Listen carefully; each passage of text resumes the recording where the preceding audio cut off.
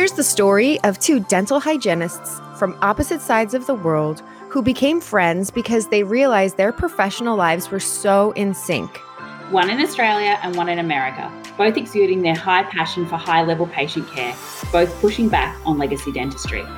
If you are ready to revolutionize the practice of dental hygiene through science and innovation, join us as we are disrupting dentistry.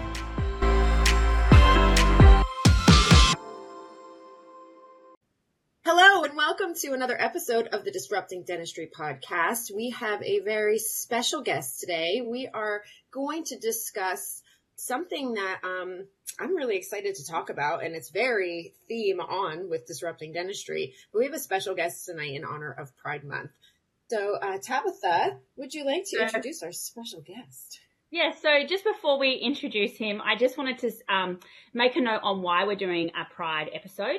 And I think it's really important that companies and associations don't just get involved in Pride once a year for the month, that this is an all-round year thing, that we're always being prideful and making sure that we're being correct, and we've done our cultural training, and we're doing this not just once a year but all the time. But we wanted to definitely celebrate Pride as well, because we know people around the world are still attacked for their perceived gender or sexual orientation, or their real gender or sexual orientation, and it's not okay. And so Pride is there as well to raise awareness, to help the marginalised, and also to be proud of how far we've come and to celebrate it as well. So I think that's really important just to note before we start, that this is a once a month celebration, but we should be prideful and really make a big effort all year round. So I'm really excited to introduce William Carson Jones today, also known as CJ. No one will know who I'm talking about unless I say that. He's an oral health therapist currently working part-time in private practice across rural South Australia and at the Adelaide Dental School, providing clinical tutoring with the University of Adelaide.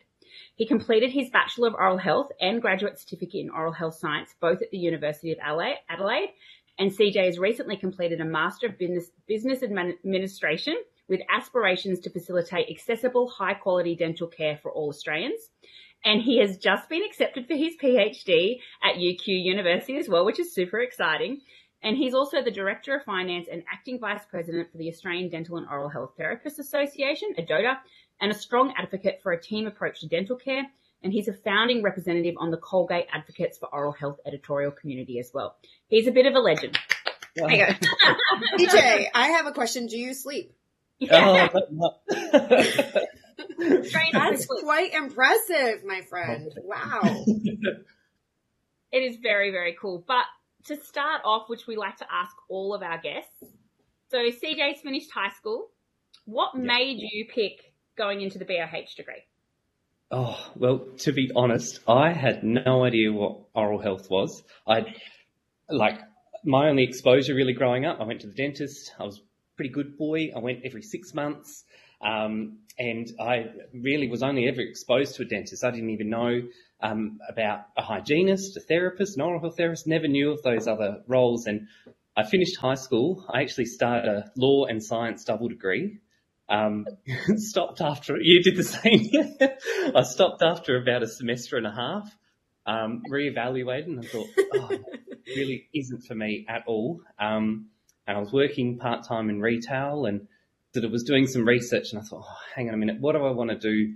And I went on a trip to Nepal with my old school as an old scholar, and got to do a lot of really great volunteer work with some of the kids in Nepal.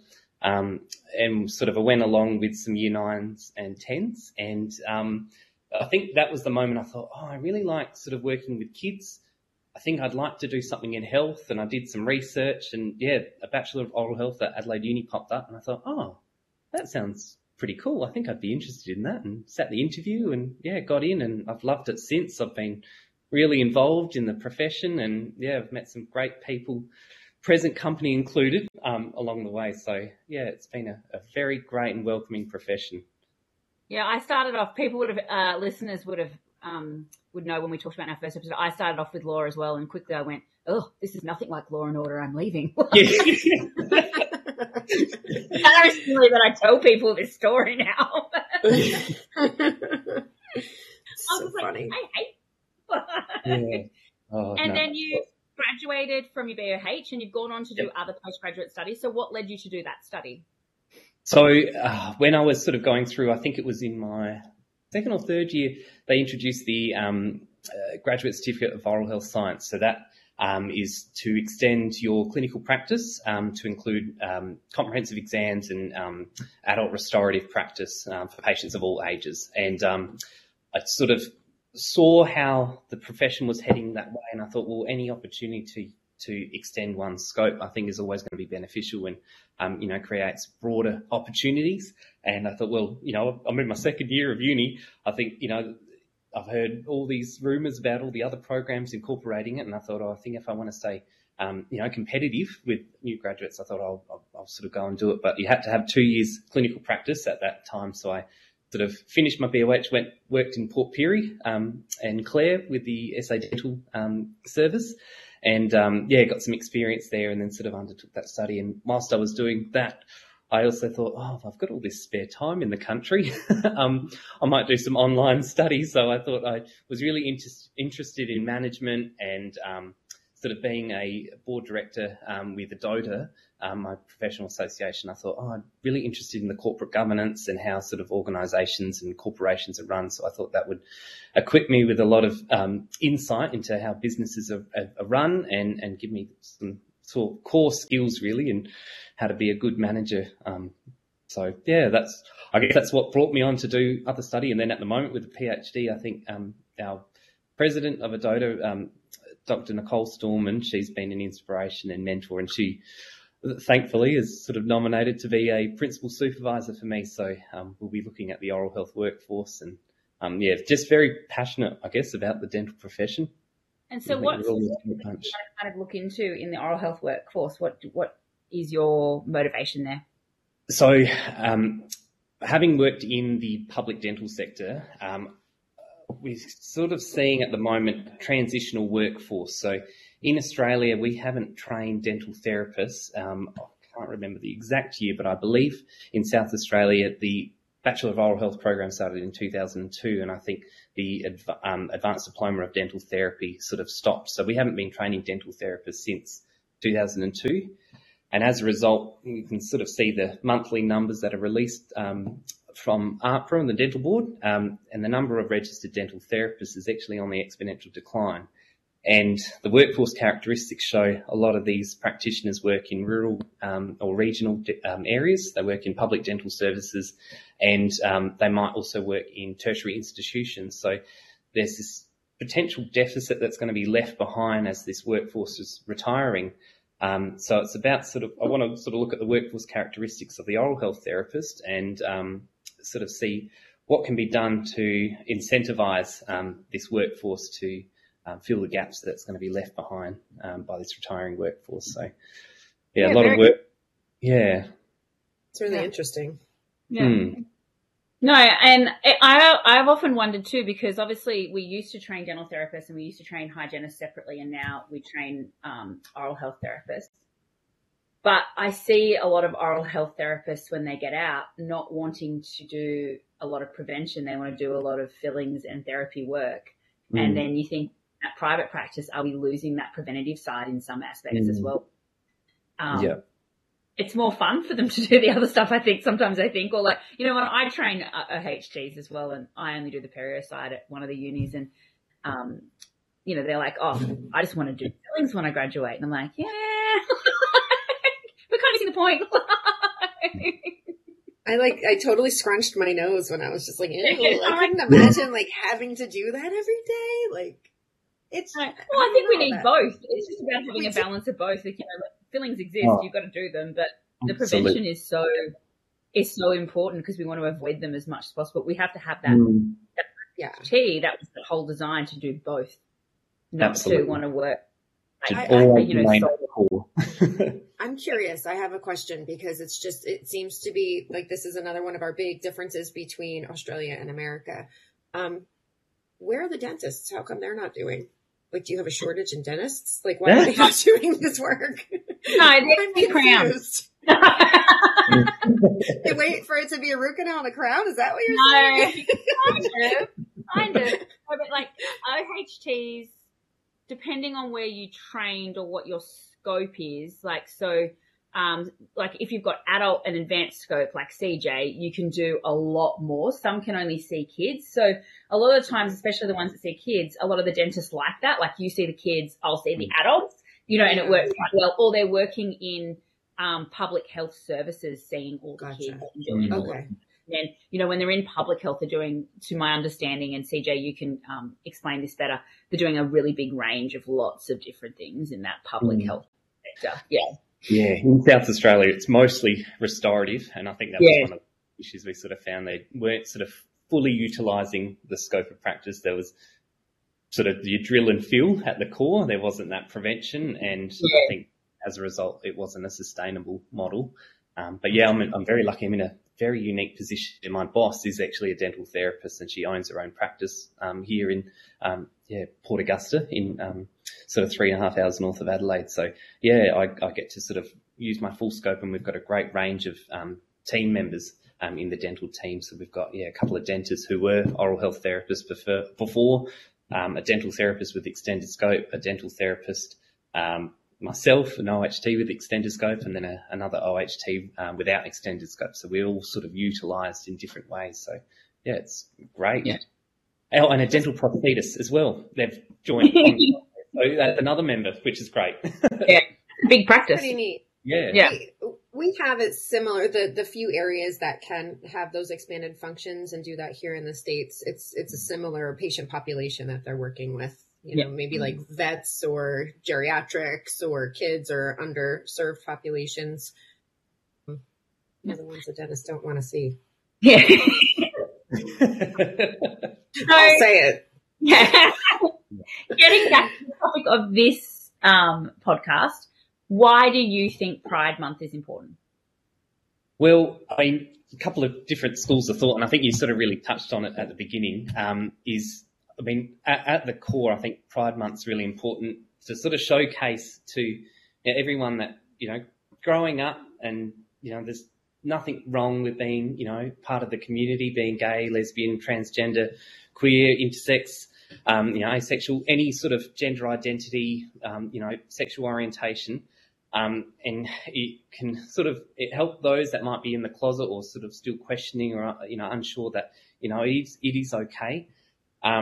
I think Pride Month's a great opportunity to sort of celebrate that, but really, shouldn't just be a once a year thing. I think a lot of corporations, unfortunately, whilst it's really great to see that they show their support, it's often just a once a year thing during Pride, and we've changed our photo to a rainbow flag, and that's the sort of level of support we're doing. And it's great that they're at least showing support, but it can be more, I guess, a greater level of support, really, if they can choose to not remain silent. I mean, I think, Melissa, you'd probably be able to, all over the Disney, I think there was an issue in Florida with the Don't Say Gay bill that was being introduced, and I think, Disney had remained pretty silent on that for some time, and, sort of the community rallied around, and then they sort of spoke out, which was great. But, it's sort of really important that these big companies with a great deal of influence, can sort of support and drive change. They've got, a great deal of weighting behind them. Yeah, in our last episode that we haven't released yet, so listeners might have listened to it by the time you hear this, but we talked about how loud silence is. Yes, absolutely. Absolutely. And that sometimes silence can be deafening. Yes. So it really is a powerful thing, silence. And we talked about this at length in the last episode, but when you stay silent, you can look like you're agreeing with whoever is doing the oppressing situation. It's really important that we use our voices all the time as dental health advocates, as advocates for humanity, that we don't stay silent, because it is so powerful when we are. Yeah. And it's really, sometimes it feels like almost crippling in a moment, because you're kind of still processing what someone might have said. And you're like, did I just hear that? Did they really just say that? But I think if you just say, I don't agree with you, may I share with you why?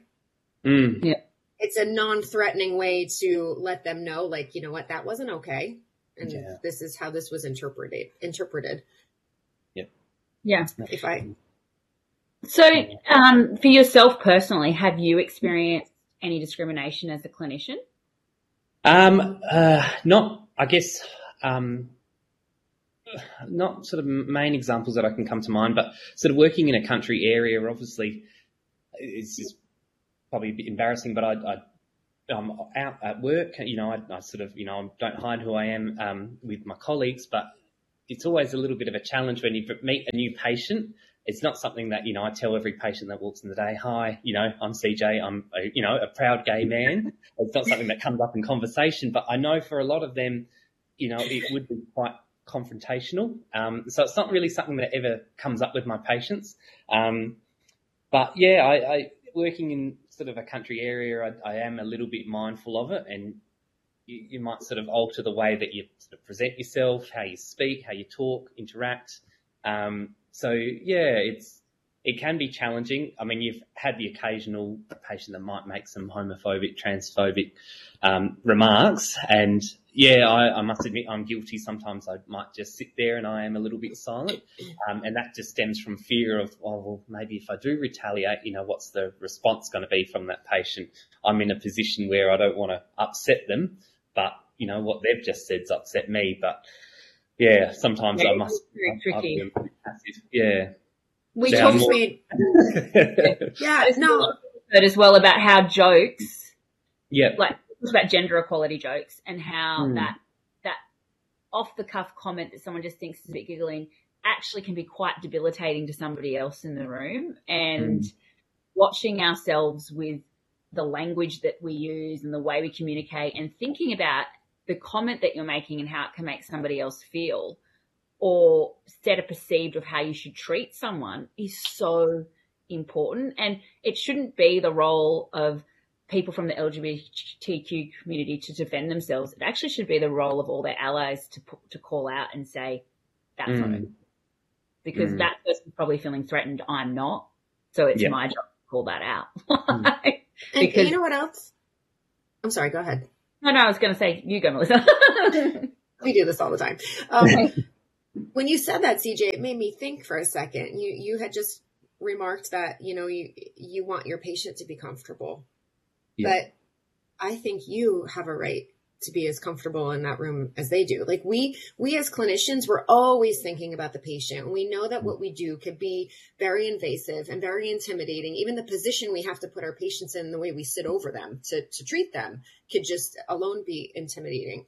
But you also 100% deserve and have the right to be comfortable in your work environment as well. And I think we don't put enough awareness, ownership, or even talk about how a patient takes that away from us in certain circumstances. Mm-hmm. I mean, in my career, it's happened to me numerous times and in a different kind of scenario, but still, and it depending, I think too, on your age and phase and mindset in life, you react to it differently. So I would encourage everyone who's listening to know that, it's kind of like I look at your operatory or you guys call it surgery as an extension of your home, because that's the second place you spend most time in, right? So, would you allow somebody to come in your home and be disrespectful to you, to your face, or to your family members? The answer is no. We'd be like, no, you're not going to treat us or talk to us that way. Get out. And I'm not saying kick every patient out, but although there's times that we would like to, but I think it's just as important for us as clinicians to kind of establish this foundation and be like, you know what, this is my home. This is where I'm going to do my work. This is where I'm going to do the damn best freaking job I could do for you every day. And I'm going to be aware of all the things that this brings to you for entering into this space. But it's got to be a mutual relationship.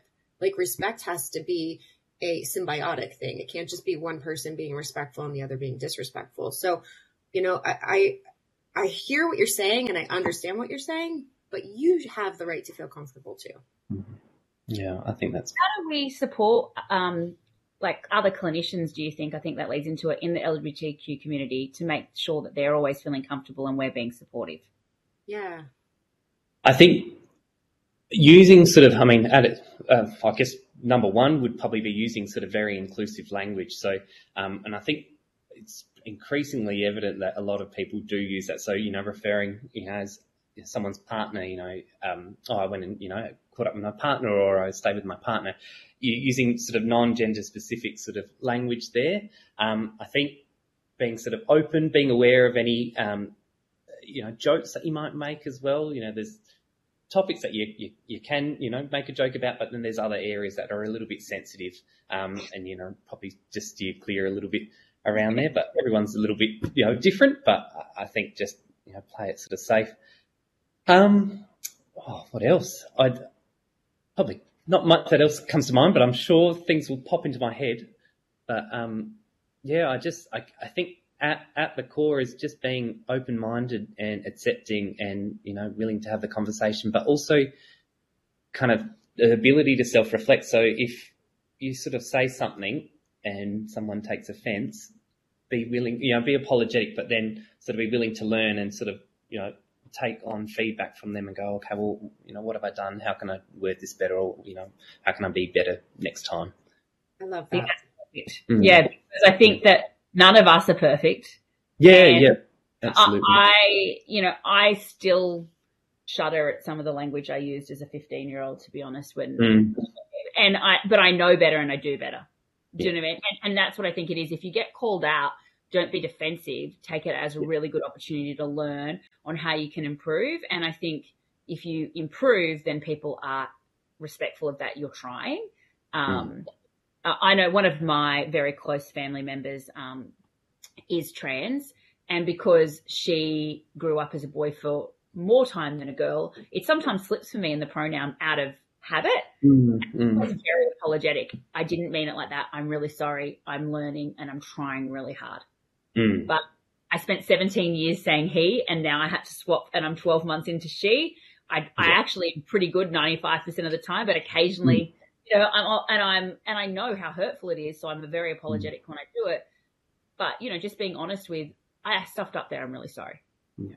And I think most people, do realise that. I mean, obviously I can't speak for any, non-binary or transgender people, but I think as long as it's not done with a malicious intent, a genuine mistake's a genuine mistake. As long as I think you're not doing it to cause any harm, I think most people are very, understanding. If you're willing to sort of make the effort, I think they'll always go, yep, absolutely, no, that's fine. Yeah, and she says that to us. She's like, you've known me longer the other way than this way. Like, it's okay to make a mistake. And she knows that it never comes in a malicious way. There's a lot of apologising afterwards. We're like, one of the things that I picked up on I was reading some stuff this week on how to be more inclusive and some stuff, and I actually always say partner because I just never like to assume, but I thought it is a good point, like you said, to bring that up to other people. Using the word partner really then doesn't make someone, when you say, oh, do you have a girlfriend, and that person's like, oh, how do I now say I have a boyfriend? I'm on the spot. So using that partner is just such a gender neutral way to let them either just say partner back if they don't want to discuss it, or give them the opportunity to then say what they want to say. You're not pushing them into a situation. So I thought that was a really good point that you brought up, and I'd read it earlier as well. So one of the other things I wanted to know though is, obviously as patients, when I was reading some stats on it this week as well, about a lot of patients can be in the LGBTQ community, especially trans patients, can be apprehensive about coming into the dental practice, about discrimination, medical discrimination especially, that they sometimes perceive. So how can we support our patients more, do you think? I think certainly being aware of, or I think one thing I sort of jotted down is I think a lot of medical forms or enrolment forms, they don't have a space for people's, pronouns as well. So that's often a good indicator of how someone might identify, with which gender, or if they don't identify with a gender. And often we might just have a male or female box. And so for those that, don't feel that they identify with either of those genders, they don't have the ability to, tick another option or, to identify as, non-binary. So I think having those options available on a medical form, even asking preferred names, but creating sort of a workspace that makes them feel comfortable. So if it is maybe, I mean, something as simple, it might seem silly, but something as simple as a little rainbow flag or something, or if it just has a little sticker somewhere that says, oh, you know, LGBTQ, IA plus friendly, sort of workspace or, you know, clinic, I think that's it's just enough sometimes for a lot of these patients to feel, oh, okay, no, I think I do feel welcome in this space and I will feel comfortable to sort of reach out and, you know, ask any questions relating to my health, and that might be, you know, relating to their sexual orientation, mental health, gender orientation as well. I think that's where those topics are certainly quite hard for them to discuss. Yeah, and especially they'd be hesitant to always having, you know, especially through transition when taking different medications and having side effects and then always having to discuss that, bring it up and it not just be able to just get on with an appointment. I'm sure that's a big burden sometimes as well. Yeah. And commonly we see sort of transgender patients that might still have their Medicare card or private health insurance under their dead name as well. Like, you know, they're sort of, yeah, as you say, born, you know, maybe a male and they've transitioned to female, but a lot of their documentation is with their old name. And every time that's brought up and used, it can be, you know, quite harmful and quite hurtful. So, I had an experience with that because in the charting, the patient that I was seeing had transgender, and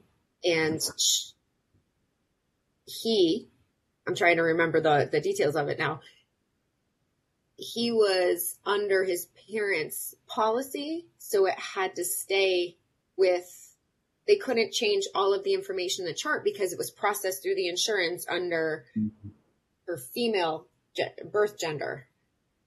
So it was really, you know, just looking at the chart, and I had to really think because I was so nervous of insulting him and not calling him by the right name. But every time I looked up at the chart, it had his former name. I'm sorry. I'm trying to stay on point there.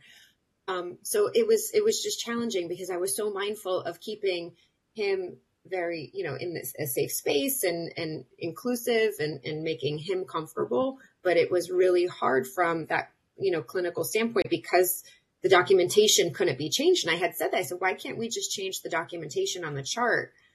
And yes, they had preferred name in there, but it was still, you know, it was still just difficult to keep it, you know, just glancing back and forth. And you know how our brains are computing all these things as we're trying to intake everything. And that just, I know it doesn't sound like a big thing, but when you look over and you glance and you're like, oh no, I can't call them that name. Their name is this, you know, so it's just a little nuance in there. So it would be nice if there was a way in our operating programs or something to be able to identify that and maybe just like switch a tab somehow so that all of their current information is there and in the chart, and then the admin team deal with the other piece of it on that business side with insurance processing, or even just the insurance companies, like get with a program, get with what's going on today and, you know, just accept it. So we don't even have to have this much confusion. Yeah. See, we don't have that. We're not so dictated by insurance here. They don't have to control how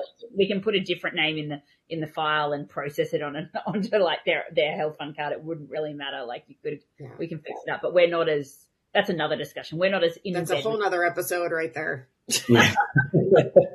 More independence than you guys have at the moment. I don't know how long it'll last, but we do at the moment.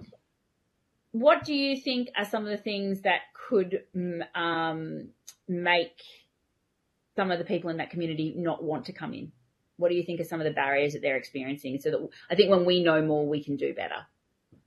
Well, I mean, I think the biggest thing, like for myself as, you know, a gay man, I mean, not that like I'm petrified of blood tests, but, you know, I know that I'm not eligible to donate blood. And I think that those sort of things, you know, it's sort of an outdated stereotype, you know, that, you know, the population of gay men, you know, are at a high risk of contracting and passing HIV, you know.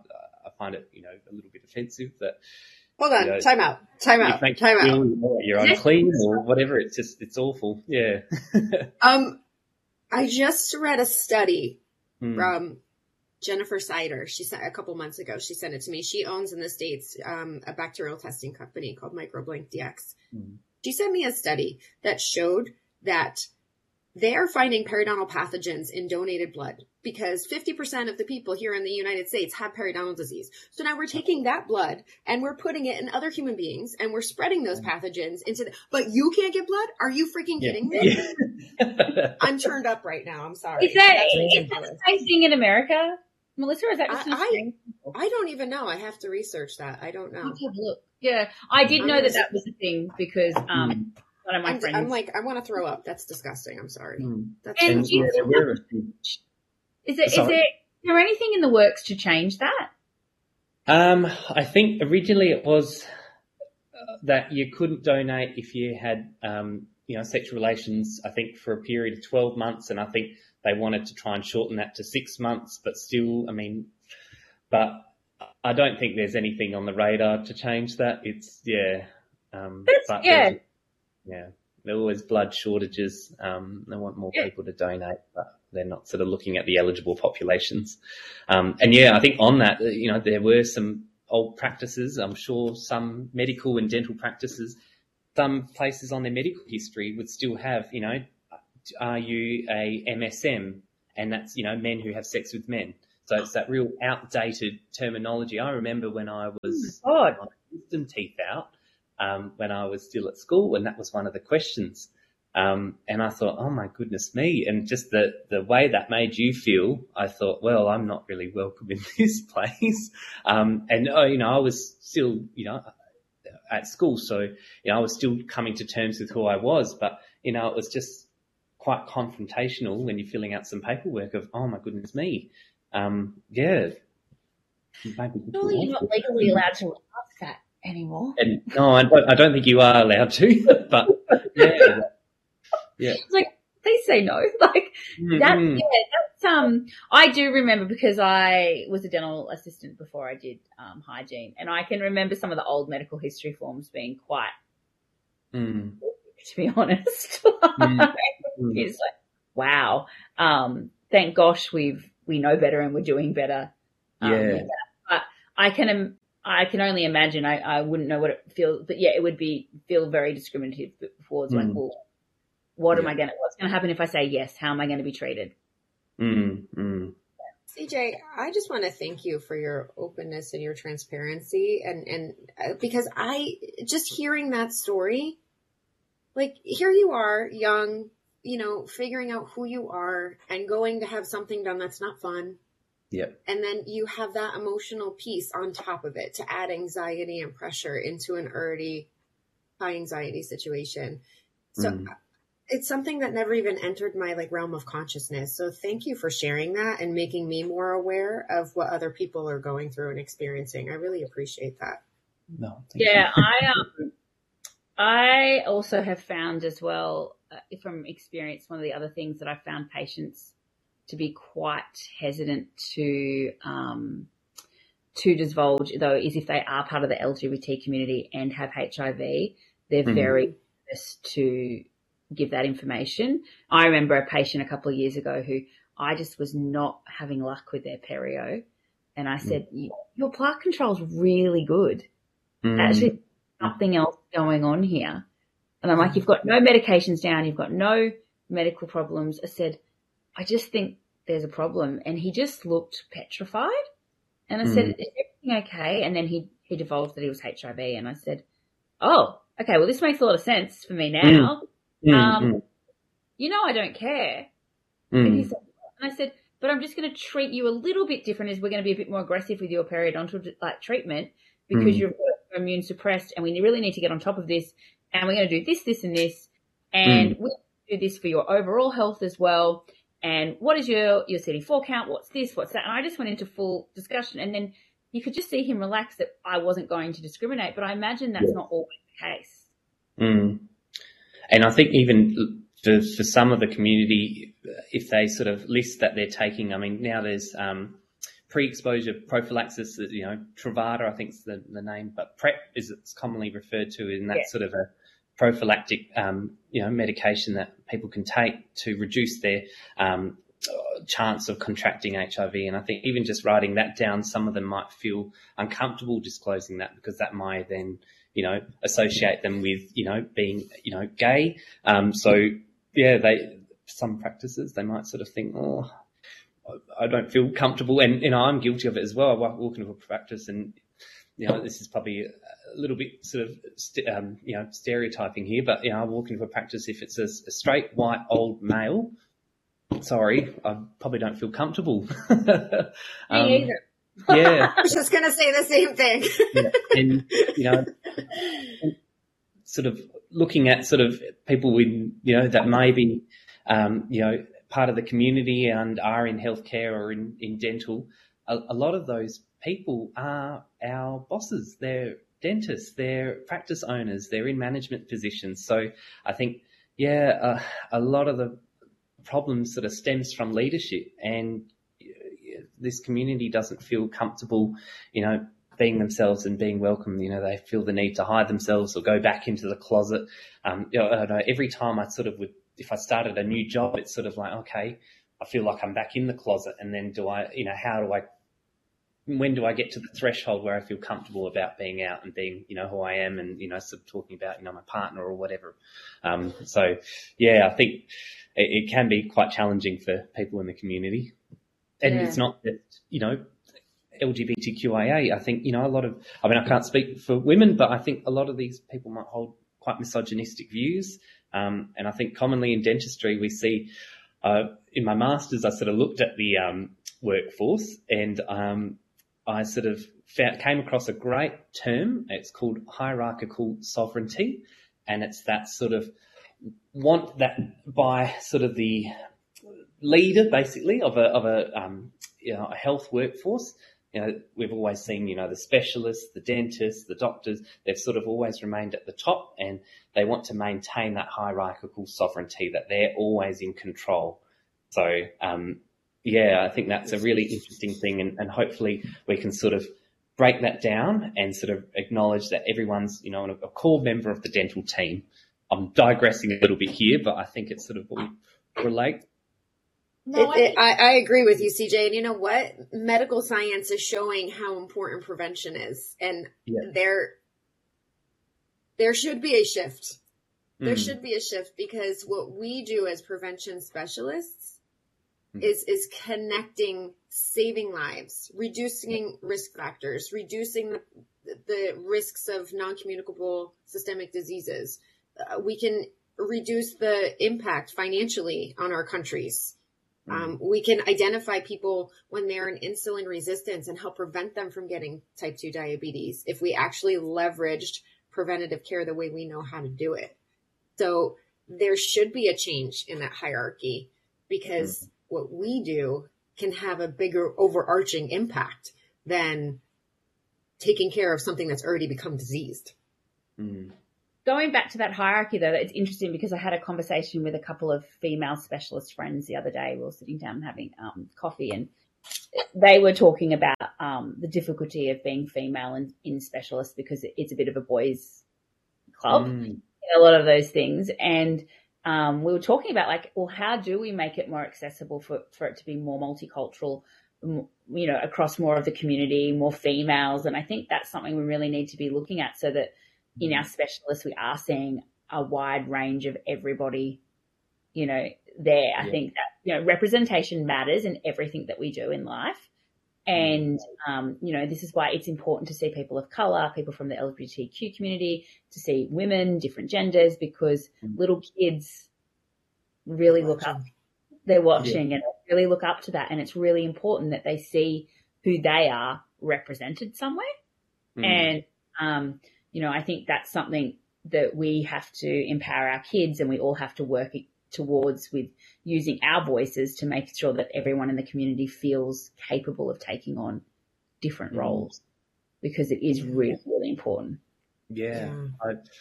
I'm very fortunate. I've had some very high achieving family members, but my grandpa was actually one of the first people of colour, Sri Lankan, born in Malaysia, an international student at the University of Adelaide to study medicine. So he faced a lot of discrimination, and his partner, my grandma, she was a white English lady, so it was a mixed race, couple. It was really interesting sort of hearing from my grandma the stories they had to tell. And then my aunt, their sort of daughter, she was the first female urologist in South Australia that sort of undertook the urology training. So she as well had some great stories to tell about how she entered into medicine that was sort of the boys' club, but then sort of specialised and was literally the only woman that had undertaken the urological specialist training. And, she's done incredible work and specialised in female urology. And, I think she's been an idol as well. And she sort of worked so hard to get, more women into medicine, more women into specialties that, have been previously dominated by, males. And I think it's great. Dentistry's changing. I think it's actually the only profession I'm sort of aware of that has more females than males. I think in the latest data, I think there were more female dental practitioners than male. I think it's not much difference, but I think it's great that we're getting more equality across lots of different industries. 100%. I found a good article today too, written by a student in the LGBTQ community on different ways that we can help patients. And one of their points was, reaching out to the LGBTQ community in your area and knowing what some contacts are if you need to maybe pass that information on to a patient that might want more information about something, or knowing some good organisations around that might support. So Melissa and I talk about this a lot in episodes, that we work really uniquely in dental where patients kind of spill a lot of information out to you that they don't tell other people. Maybe you'll be someone that they confide in and need some, that they're struggling with coming out or having some other problems, and being able to know some resources that you can refer them to, I think is something really good that we can all do.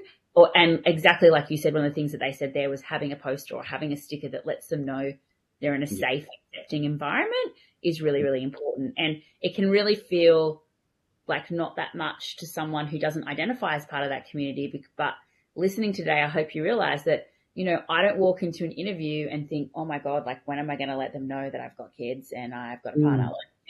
That's not something that ever has through my mind. And so us realizing that there's that weight on some people's shoulders, it's really, really important that we help, remove some of that weight.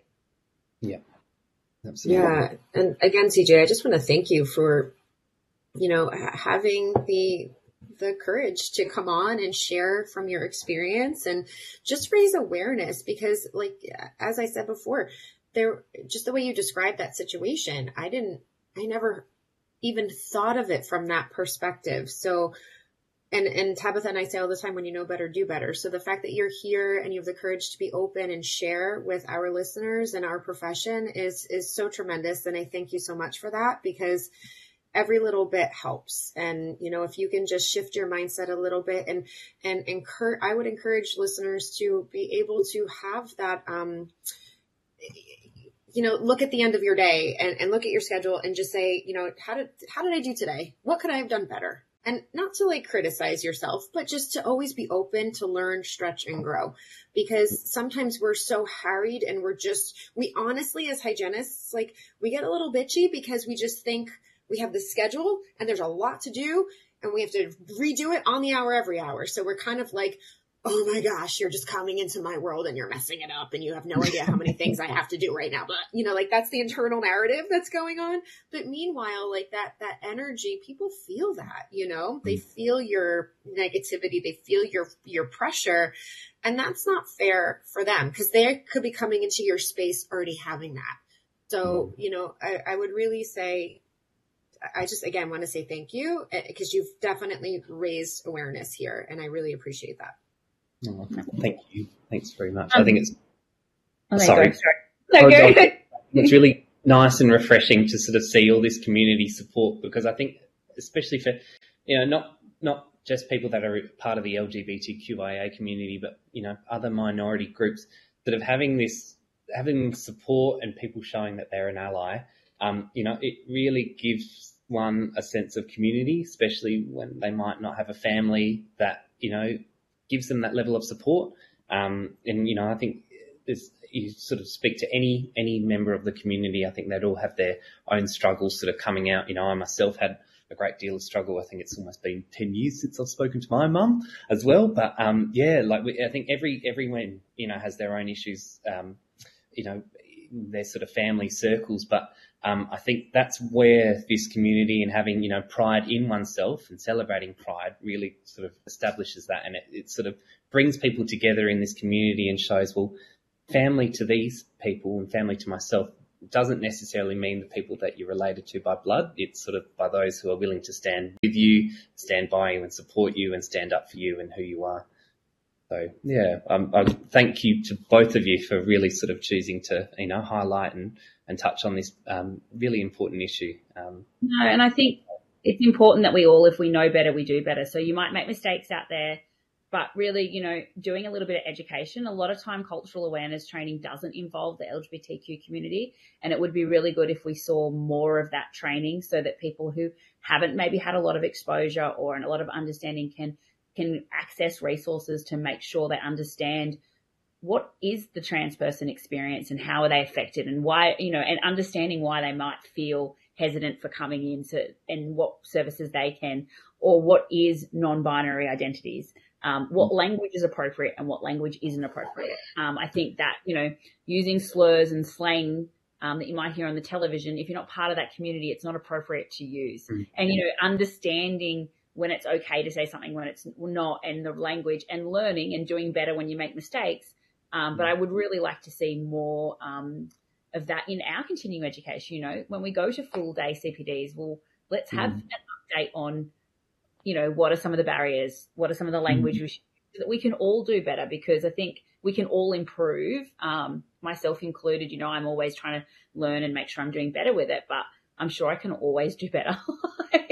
So I think, I would really like to see more education out there for us and making sure that we're being as supportive as possible, because it is really, really important. And I made a post for Pride Month the other day, and it's with my relative who's trans, and the post that I've made, pride's important because somebody tonight might go to bed feeling like they're not worthy. And that was something that my relative really struggled with coming out as trans. And I saw the emotional turmoil for her when she transitioned. And I think the more that we can all do to support people through that and make sure that they feel worthy of existing is so important. It's just, it's one of the most important things that we can do. So I thank you for coming on and helping us highlight all of those things. We really, really appreciate it. Thanks for inviting me. I feel very honoured. Thanks, guys. No, thank you. And like we said at the beginning of the episode, this doesn't have to be Pride Month. It can be Pride Year. Be an ally. Be supportive where you can, call out where you can. Language matters. Support means a lot to people. Equality is important for all members of the community. Absolutely. Amen to that. Thank you so much, CJ. It's been an honor to chat with you. So thank you again for listening to the Disrupting Dentistry podcast. We are so excited to have you here. Please go ahead and subscribe and make sure that you leave us a review. We love to hear them, and we'd love to hear your feedback, especially on this topic. In the meantime, keep your operatory or your surgery your safe space and keep on disrupting. Hey, thank you again so much for tuning into the Disrupting Dentistry podcast. We love to hear from you viewers, and we love that you join us for our episodes. Please make sure to subscribe wherever you listen to your podcasts. And leave us a review. We love reading reviews from all over the world. It's one of the things that actually makes all the hard work feel really worth it when we get to see which episodes you're enjoying or some feedback that you give. So leave us a review on Apple Podcast or write something on our Facebook or our Instagram page. We'd love to hear from you, and thanks so much for listening. Keep on disrupting.